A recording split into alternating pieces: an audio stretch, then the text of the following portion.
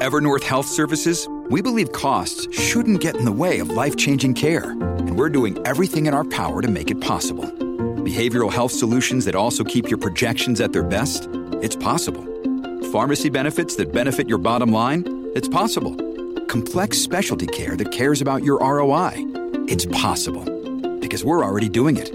All while saving businesses billions. That's Wonder made possible. Learn more at evernorth.com/wonder. This is the John Oakley Show podcast. All right, let's get into a discussion that I guess a lot of people have been having, but we wanted to find out if, in fact, the frontline workers are still not being respected enough when it comes to, and we were talking about that just a moment or two ago, taking calls. When I was talking minimum wage at 15, it was slated to go to 15. It's actually 14, so my bad, and thanks for correcting me there, all you folks who called in. As to the folks who, though, are unionized and they're frontline workers in the province of Ontario, when we had about it was an hour and a half ago that they had an emergency session in the legislature to extend the order by 28 days, as Doug Ford had said yesterday they were going to do. One of the considerations by the public sector union is that the public sector and their workers have been left out of the discussion. Fred Hahn represents on them. He is the president of CUPE Ontario. And let's hear his grievances. Mr. Hahn, good to have you back on the Oakley Show. Good afternoon. Thanks for the invite. Well, tell me, so what is your concern primarily? Is it the process or lack of the process or not being consulted? Well, it is a lack of a process. Look, we all know that we are living through unprecedented times, and there is a public health emergency that we are all grappling with. But the truth of the matter is that in terms of providing public services, particularly in healthcare, but across our communities, the best way to make decisions about how to handle this crisis means that we all have to be in the same boat, rowing in the same direction. We all have to be on the same team. The government talks about that, but what they have not done is institute any real way to consult with frontline workers. In fact, there is no mechanism for the voices of our members and the things that they've been calling for some time to actually be part of the planning on how we move forward here. All right. You state as well that you think this overrides collective agreements.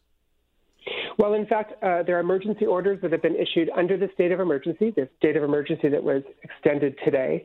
And there is a series of orders that have been issued under the state of emergency, particularly for our members in long-term care, in public health, in water and wastewater, in developmental services.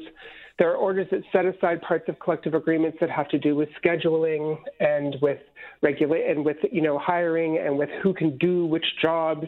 All of these things are, in some ways, there's a rationale in terms of the emergency that we are all dealing with.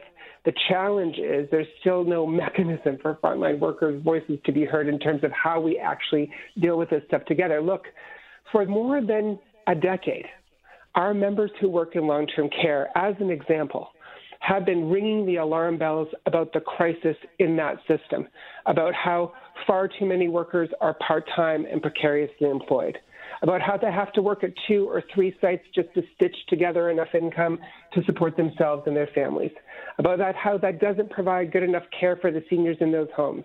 But during a public health crisis like the one we're in now, we're seeing the real impact of successive governments ignoring this problem.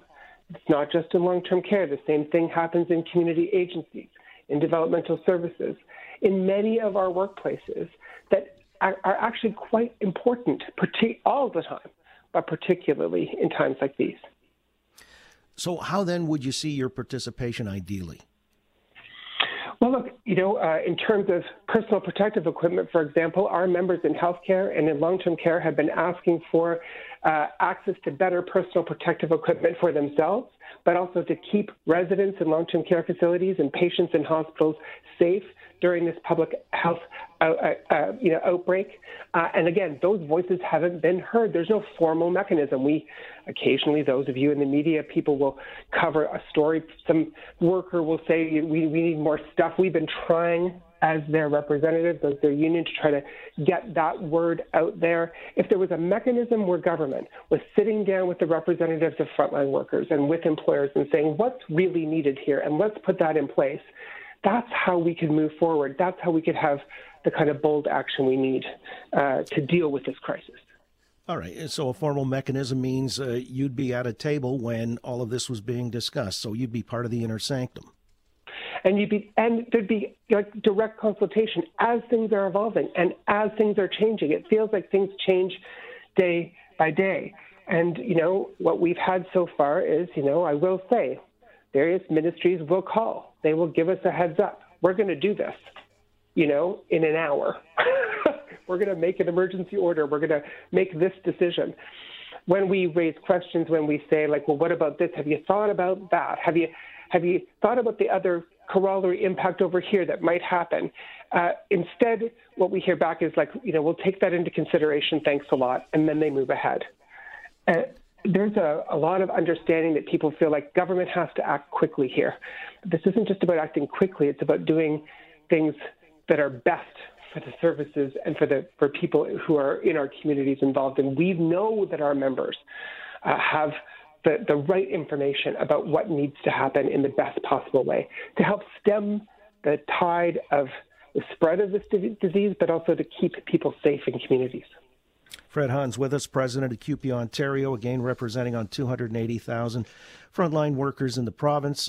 These include long-term care workers, wastewater treatment workers, those in public health, developmental service workers, and so on and so forth. So the real front line. Do you believe that this may be a game changer insofar as protocols are now concerned? I mean, will you be brought into the loop going forward? Well, we certainly hope so. We continue to advocate for it, but I really hope in the long term this is a game changer. As I said, for many years, people have been advocating around the need to invest in services to make sure that the people who are doing these jobs are respected. And that means not just, recognizing that they're heroes or recognizing them during a crisis. It means making sure those jobs are full-time real jobs that people can actually support their families on, that they're paid in a way that makes sense. Look, when we look at what British Columbia is doing, for example, in relation to long-term care, they recognize the same kind of problems that are happening here are happening there. And they've decided to basically take over the system, to standardize the wages, to standardize the mechanisms that allow for staffing across the province, to make sure that this vital service is actually conducted in a way that is best for residents in those facilities, but also for the people who work there. And I think once there's a recognition of that, it's impossible to go backwards. Yeah, my sense is afterwards, when we're finally through this thing, or for the most part, there's got to be some kind of public inquiry that hashes out where things fell through the cracks or weren't addressed in a proactive way. I mean, look, to wit, the 2003 SARS epidemic, supposedly we learned a lot from that. But evidently we didn't, because stockpiles were diminished. Certain PPE were allowed to lapse or were discarded. Wouldn't you agree? I mean, somewhere along the food chain, the ball got dropped. Absolutely. And this happens when, and there's going to be enormous pressure when this is done. Governments are spending money, as they should, to support communities, to provide services, to support people. In fact, in Ontario, we need to do more of that. We aren't supporting people. Too many people here are falling through the cracks in ways that they aren't in other provinces, where there's additional supports on top of federal government supports being provided to people who are unable to work as a result of this crisis. But, there's going to be enormous pressure, right? Because hey, we've spent a lot of money and there's got to be a reckoning. And the reckoning has to be clear about the way we go forward here. We have to have real pandemic plans. We have to make sure that the advice of that we learned in a situation like SARS, sure, that advice was taken. People created stockpiles and then we forgot about them. And people were destroying them. We have to learn those lessons and we have to make sure that we never, ever repeat that again. But we're still in the midst of this crisis. We need government in Ontario to do even more than it's doing today. We need them to support municipalities, for example, and to make sure that vital services that are happening in communities continue, because municipalities are kind of put in a box. As we're, businesses aren't being able to pay their taxes, people can't pay their rent. My gosh, we need real action from government to get us through this today, and then we need to make sure we all remember and learn the lessons that we're learning today about how we need to move forward to prevent the kind of things we're seeing while we're going through this crisis. Fred, do you sense in a way that because, everybody's now appreciative, or at least saying so, that, the frontline workers are exposed to these dangers, and yet, they're the ones doing the so-called grunt work. Will this give you leverage in negotiations going forward, do you think? Well, I don't think this is about leverage. I think this is about actually recognizing that people were telling the truth. For years, when our members have been talking about how important these jobs are, how they need to be recognized as important, how they need that support on the front line to be able to continue to provide these services in the best possible way, I hope that now people will just remember that that's the truth. Finally, I've got to ask, because I understand, these emergency orders are supposedly temporary, but you've got concerns that they may not be. Why are you not confident? Well, they're temporary under a state of emergency, but the state of emergency, as we just know, has been extended in the province by another 28 days. We don't know what the end result, when the end of this will come.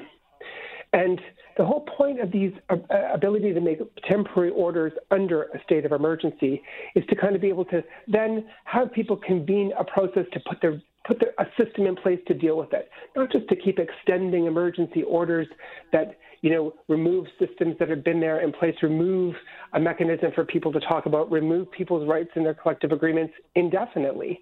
So now's the time that the government can say, look, we've extended the state of emergency. Let's convene a mechanism for workers and their representatives to actually help make the plans that are going forward. So we aren't just in a position to remove people's rights and remove people's collective agreements to deal with an emergency, but instead we're making that plan together.